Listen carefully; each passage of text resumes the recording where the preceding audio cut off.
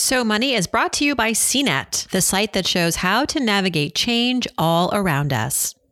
So Money episode 1315, Bonnie Koo, the author of Defining Wealth for Women. You're listening to So Money with award-winning money guru Farnoosh Torabi. Each day, get a 30-minute dose of financial inspiration from the world's top business minds, authors, influencers, and from Farnoosh herself. Looking for ways to save on gas or double your double coupons? Sorry, you're in the wrong place. Seeking profound ways to live a richer, happier life. Welcome to So Money. One thing I think that it's really important for women to understand is, and this is even before you get to like, how do I invest or what should I do, is like we have to like take a step back and realize there's like literally millennia of brainwashing that women have undergone. Pursuing a career in medicine can be prestigious, but is it worth it? Especially if you're taking on six figures in debt. Welcome to So Money, everybody. I'm Farnoosh Torabi. Our guest is Bonnie Koo. She was previously on the show a few years ago talking about her personal experience attending medical school, taking on $200,000 worth of student loan debt, as well as tens of thousands of dollars in credit card debt. She became a dermatologist, but through that, had to learn how to manage her own money, invest, and pay down all her loans. She's since taken control of her financial life, and she's helping other professional women and doctors master their money. She blogs at MissBonnieMD.com, and she has a new book out. It's called Defining Wealth for Women: Peace, Purpose, and Plenty of Cash. In the book, Bonnie tackles our mindset around money, particularly the female mindset, showing us why everything we've learned about money is probably wrong. If you're thinking of going to medical school, Bonnie offers some pretty candid advice. And she offers some forecasts about the future of healthcare and the medical profession. A lot of people calling the system broken. How can we fix it? Is it fixable? Here's Bonnie Koo. Bonnie Koo, welcome back to So Money. It's been a minute. It's been 4 years, in fact. A lot has happened. You have a book. Want to get into it? But first, welcome to the show. How are you been? Thanks so much for having me. It's so fun to be here after some time has passed. Catch me up. I mean, you were living in Hawaii, moved back to New Jersey. Personal life. Give me the TLDR. Yeah. I mean, last time we chatted, I was, a full-time dermatologist, and fast forward 4 years and I've moved around, got to live in Hawaii during our winter, which is amazing. I highly recommend it. Coming back and experiencing 2 winters since that has been interesting. And I actually stopped seeing patients.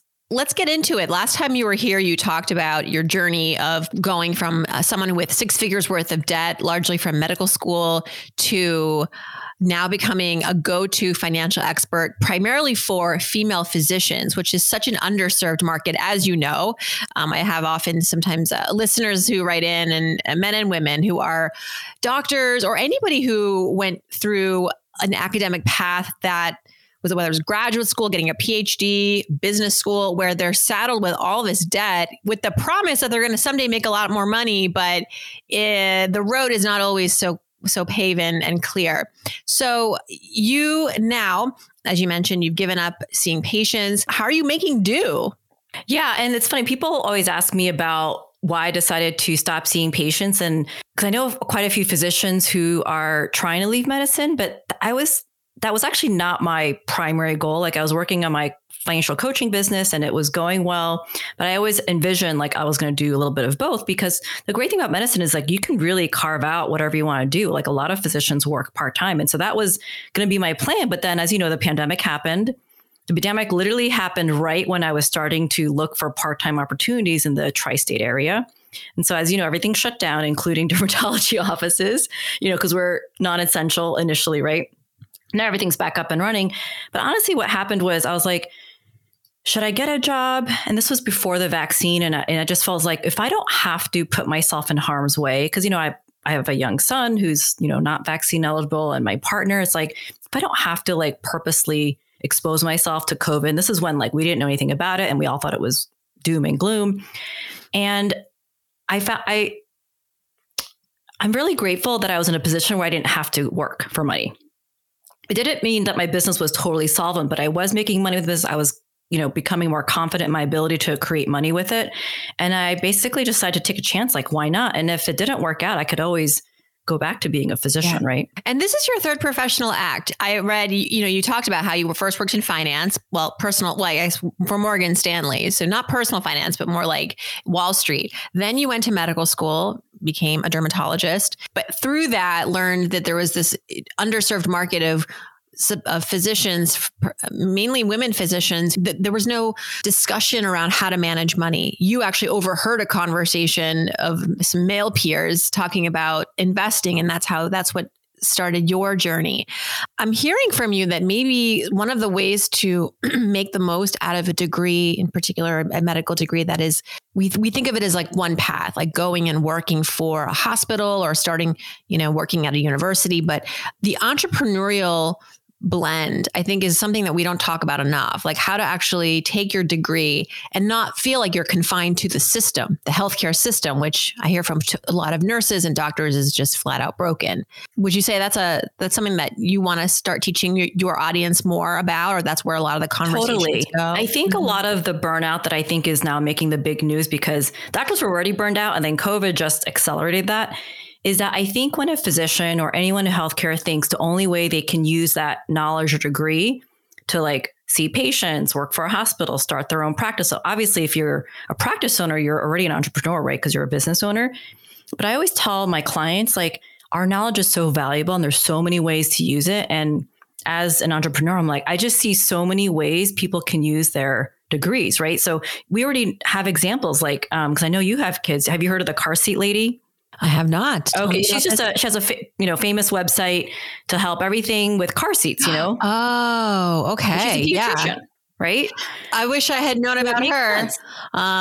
Car seats it's like people don't talk about this. And as far as parenting, it's like, how many hours in your life do you dedicate to like installing car seats? It's too much. We were on a trip in Florida. Figuring out which one to get, which one's safe. Yeah. And then it's not like it's one car seat for traveling with a car seat. It's like one time we were at a car rental agency the car came with a seat, but we had to install it. It took like 2.5 hours. It's like the blind. Yeah. So she has videos. So like, that's an example of a pediatrician who took her knowledge, saw a need, right? And created this. I don't think she was consciously, I don't know her whole story, but now she has this, business where she helps people with their car seats. Let's talk about your book. It's been years in the making, Defining Wealth for Women. Peace, purpose, and plenty of cash. You dedicate this again to many of your female audience members, community members who are physicians or thinking about becoming doctors. So I want to give you the floor to talk about how it really does stand out from the crowd of personal finance books, particularly for women. Yeah. So, obviously I haven't read all the books dedicated to women, but one thing I think that it's really important for women to understand is, and this is even before you get to like, how do I invest or what should I do, is like, we have to like take a step back and realize there's like literally millennia of brainwashing that women have undergone. And what I mean by that is all the socialization due to patriarchy and laws. For example, I'm sure you know this, like it wasn't until 1974 in the US that we couldn't open a line of credit without a man's signature. Like that's not that long ago. Correct. Right. Our ability to own property and have separate economies, like that happened in the 1900s. And before that, like we just weren't considered, we were property. Technically, what's the word? Competent enough to even do that, right? We were like a man's property. Mm-hmm. And I say that, and even though like we're not consciously thinking about that because we didn't grow up in that era, but the remnants of that like percolate in what we think we're allowed to do or not do. And so what my book talks about is it kind of like brings it up to the surface and it explains why so many women have underlying beliefs like, oh, I'm not good with money, or I'm not allowed to be rich. I shouldn't be rich. And all this like shame and guilt. Like I give them the origins of those beliefs. Like they think it's them.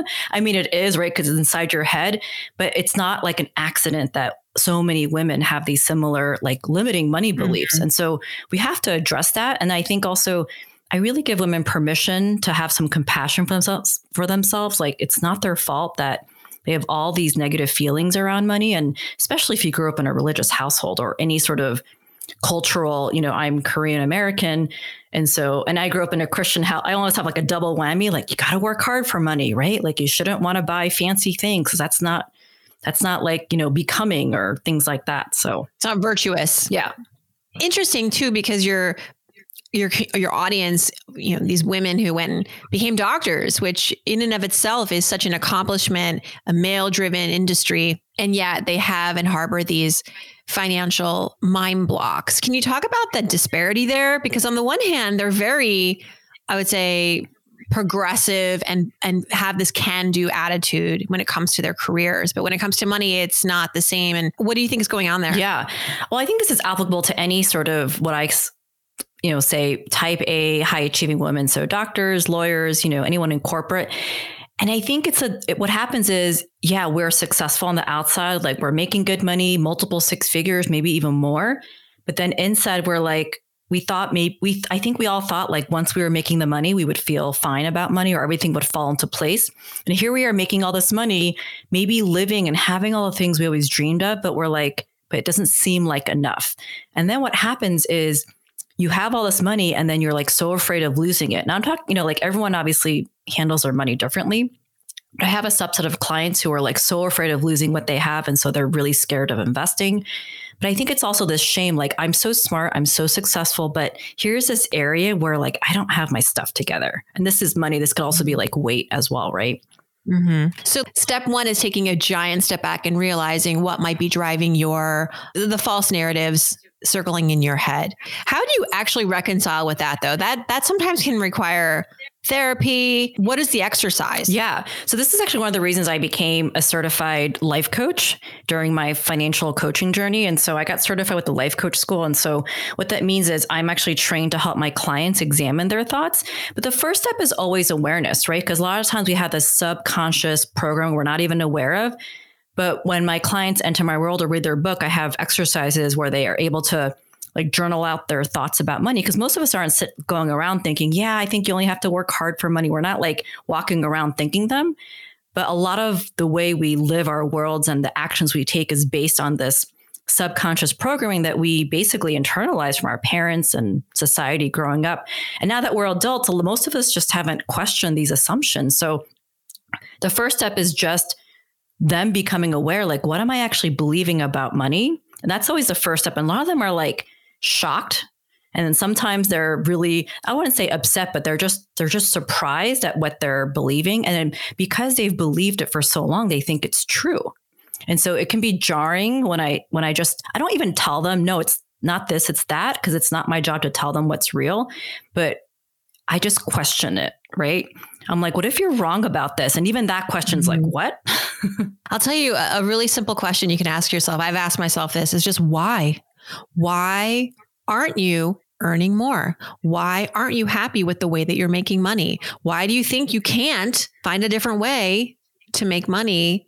Why do you think you have to do the job that you have? Like, I mean, just really getting to the root of it. And a lot of times firstly, we will blame the systems and a lot of the things that are out of our control. I think those are important to recognize, but there's also a layer to this, which is how are you perpetuating that in some ways? Yeah, no, exactly. How are you just making that your existence? Yeah. I mean, that's what you just said is so true. Like, that's what I help my clients with, like focusing on what they can control versus I think a lot of times our brains go to what we can't control, right? You just said like the system, et cetera. And here's what I want to say about the system. And when I first heard this, it blew my mind because we can talk about the system in so many areas, right? But when it comes to like women and let's say the gender pay gap, just for example, the system is created by people. And so that's why I feel like, it's my job. And, obviously you're a part of this too. Like our job is to like help and change one person at a time. And then those people will then change the system, right? But it's going to take the tipping point, right? As that book's about. And so that's how I think about the system now. Instead of like, it's me against the system, it's like, no, I am part of the system. And the more women I help, that's how the system's going to change. Yeah. And your complacency contributes to that system enduring. Yeah. It's not all on us. It's not all on the individual, but you're correct. We all do play a role. One of the biggest question marks, and I get this, and I'm sure you get this even more because you speak directly to this community, is how to transition out of academia. How can they overcome the debt in a fashion where they can like focus on that and focus on their careers and not feel completely sucked out and drained by the financial overwhelm? I have a and I'm going to use the word pretty radical view on debt, because most people think debt is bad. And I actually have a whole chapter devoted to that, because most of us have been brought up to believe that debt is bad, especially if your religion, even like certain religions will say debt is bad, like literally. And so a lot of our stress about debt is because we think it's bad to have it, even though we went into it, it allowed us to become a physician, right? And so I really like to neutralize debt. Like, debt in itself doesn't have feelings. It's not good or bad. I think of it as a tool, just like money is a tool. And the way I explain debt, which I think will help, your listeners, is debt is simply money that you bought. And the price of the money is the interest. And so you want to just question why you have the debt, right? There's kind of like why. So like for my audience, they took on loans to become a doctor, right? So it's like, I don't like to prescribe to the good debt, bad debt, but obviously if you have debt because you overspend, that's a whole, it's a different, sort of thing to talk about. And so the debt in itself isn't what's creating stress and anxiety for my clients. It's their thoughts about debt. And so I really focus on that. I would say this is probably the hardest thing my clients struggle with, because it's so ingrained in us that debt is bad. And they think because they have it, it means they're bad with money, or they think, oh, because I have it, I can't live my life. Or, they kind of they give debt a lot of power, basically, right? Mm-hmm. And not only that, society says we should get rid of it as fast as possible. So I see these doctors working extra hours, like taking on extra shifts to pay off the debt. Now, there's nothing wrong with paying off the debt, Farnoosh. Like, I'm not saying don't pay it off, but I just wish there was more of a push to educate doctors or anyone that, yeah, paying off debt is great and all, but we really should focus on investing and buying and growing assets that will then pay off the debt for you. Because I joke to my clients, I'm like, when your debt is paid off, like, do you start getting checks in the mail? And like everyone laughs. They're like, of course not. I'm like, then why are you so obsessed with paying it off? Like, I want my clients to be obsessed with growing assets, buying and growing assets, because that's what's going to send you checks in the mail. And so I literally ask people, do you want to be debt free, or would you rather make money while you sleep?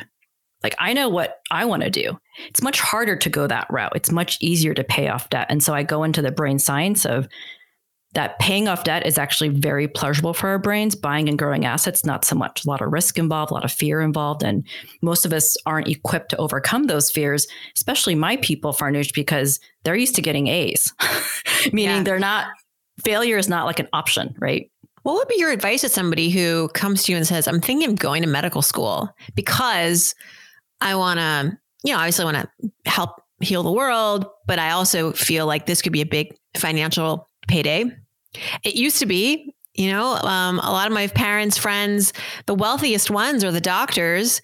And now I feel like in my generation, like the doctors are not the wealthiest. It's the entrepreneurs that are the wealthiest, or, those who've worked in finance. And so unfortunately, this career path that should be handsomely paid and rewarded against the debt, it doesn't always equal that. So what do you want to hear from someone before they go down this path, especially if it means taking on debt? Yeah. So med school it's so astronomically expensive. Like, I don't even feel like I graduated that long ago. I think I was class of 2009. And I remember I went to Columbia University and my tuition was $40,000 a year. Tack on, room and housing, maybe it was 60 to 70, which is a lot. Now it's over $100K for that. Like, 10 years later, but we don't have to talk about the tuition, the skyrocketing inflation. What I would tell someone who's interested in medical school, and it's so interesting, like, if the money can't be their sole reason. Right. Because, I'm not just saying that as a blanket statement, but like medical school and training it's too hard and grueling to just do it for the money. Like, I think you can make much more money doing a lot of other jobs out there. As you and I know, like, I think entrepreneurship, you can make as much money as you truly want to. And at the same time with medicine, I think there's so much you can do with your degree that can help so many people besides regular patient practice. I've met a lot of physician entrepreneurs who blend practicing medicine with like inventing things. And so I really think I truly believe the sky is the limit for physicians and entrepreneurship. They don't have to be separate. But I think, to go into medicine, you have to really love it. Otherwise, you're just going to quit. And this is kind of like entrepreneurship. Like, you have to love it and want it so badly to deal with all the setbacks as an entrepreneur, right? given everything that's happened in the last couple of years within, as you mentioned, the healthcare system was already broken. COVID, ruined it for many doctors who I'm reading anecdotally, like leaving the industry. They're burnt out. They don't feel supported. They feel like actually in some ways threatened depending on where they work and the mentality and ideologies around vaccines and all of that. And so do you think there's going to be a reckoning? I feel like this is not sustainable. And this is one of the most important backbones of civilization, right? You need to take care of your people. You need to take care of your citizens. What are you and your fellow doctor friends talking about as far as like what you'd like to see or what is around the corner in terms of supporting the community, the medical community? Yeah. Such an important question. There's actually as you know, like coaching has been around forever, especially for executives, like all the C-suite men have like executive coaches. And so actually there was a paper that came out a few years ago, like in the medical literature about how effective coaching is for physicians. This isn't about making doctors happy so they stay, but it's kind of like what we talked about earlier. It's like helping doctors see like what they can control versus what they can't control. And I think the more we empower physicians to see that at the end of the day, hospitals, et cetera, they can't function without doctors. Like they can't. And I think we forgot. I think a lot of physicians, like we forgot that. I think we feel like we don't have power because there's been this gradual move towards being an employee as a physician. Like, our parents' generation, most doctors set up their own shop, and now private practices, like they're just big conglomerates now, right? So I think slowly physicians will take their power back as they realize that they actually have a lot more power than, that we think we do. And like, it's going to take, like I said, one physician at a time to get the courage to like kind of say, no, I'm not going to do this. I'm going to do my own thing. And doctors also have to band together, which is not something we're good at. I think some of the other health professions are much better at sort of coming together as a group. We tend to be kind of divided as a profession, but I think change is happening, Farnoosh, because even myself and some of my other physician friends who no longer practice, like we're definitely a little scared about the future, like who's going to take care of us. And, this is no shade to the other health professionals, but I think, physicians are required for the, top level medical care. Like I want a physician if I'm going to go to the emergency room. I want a physician if I have a stroke, right? It's just, you can't compete with that expertise. And so I don't think doctors are going to quit in mass droves so that there'll be no doctors. Like, I don't think that's going to happen, but I do think we're headed towards trouble if we don't rectify the situation. And we're the ones who have to change it. I think that's really what it comes down to, is like doctors are going to be the one to lead the change. Like we can't rely on the system to change. You know what I mean?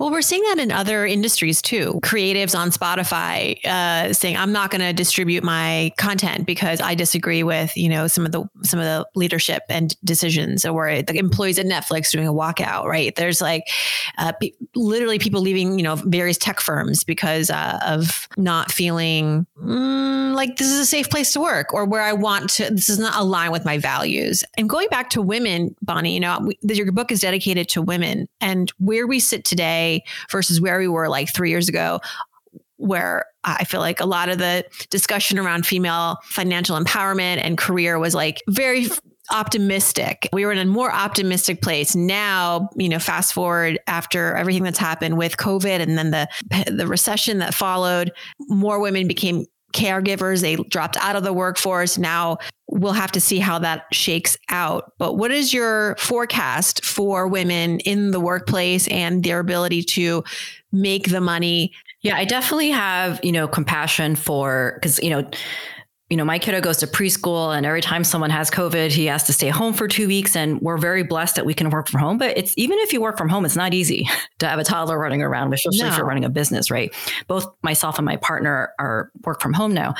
And so I think this is also like questioning our assumptions, because we have these assumptions about ourselves, especially if you're a mom, that we can't make a lot of money and be a great mom. Like that is definitely something that I think is ingrained in women. Also, as you know, the disproportionate amount of the child rearing, the household management falls on women. And so I think what I want to say about this is we also have to just question this whole, because I think it comes down to, for us, it's like a time thing, right? Like, well, I can't do everything time-wise, because most of us think money comes from time. And so Yeah. I actually have a friend who coaches, or she helps moms who want to become like entrepreneurs, because a lot of moms don't even see that as an option. And so, because like, oh, I don't have time for that, I'm a full-time mom. And obviously not every mom has to become an entrepreneur, but if you're listening and you feel that tug that you're, I don't want to say meant for something more, as if being a mom isn't enough, but if you feel like there's something else that you want to do, like listen to that, and that there are so many resources. And it's the thing is, Farnoosh, like when you're in this entrepreneur world, like I'm sure you and I, we both know so many women who are making lots of money and they're not working 80 hours a week. In fact, a lot of my business coach, she made $10 million last year and she works 15 hours a week. And I think she took off 4 months last year. And so that might sound like an extreme example. And also when you hear that, it's like shocking because we have this belief that if you don't work hard, there's something wrong. And so you have to kind of uncouple that learning that time creates money.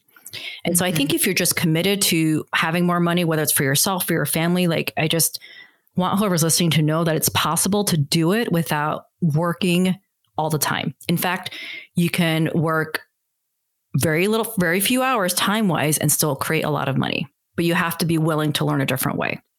Thank you for sharing that. And what next? What is next for you? I know that for authors, when they release a book out into the world, part of it is just kind of like seeing what happens and doing the good work of spreading the word. But like, what do you hope will be the next chapter in your journey helping women with money? Yeah. I mean, my business is, a book is obviously, great. I think of the book also like, it's a legacy, right? Like this is going to be hopefully read beyond, my lifetime. And I think it's going to be helpful for all women, not just for, our generation, but, I always tell mom, like, this is something your daughter can read when she's a teenager, right? Like it's written, it's easy to read.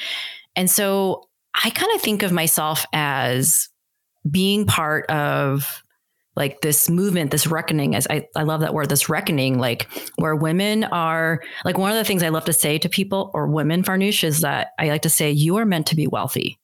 And people are like, what? What do you mean? Because I think like we just think like we were giving this piece of paper as if this is like what we're allowed to do for the rest of our lives.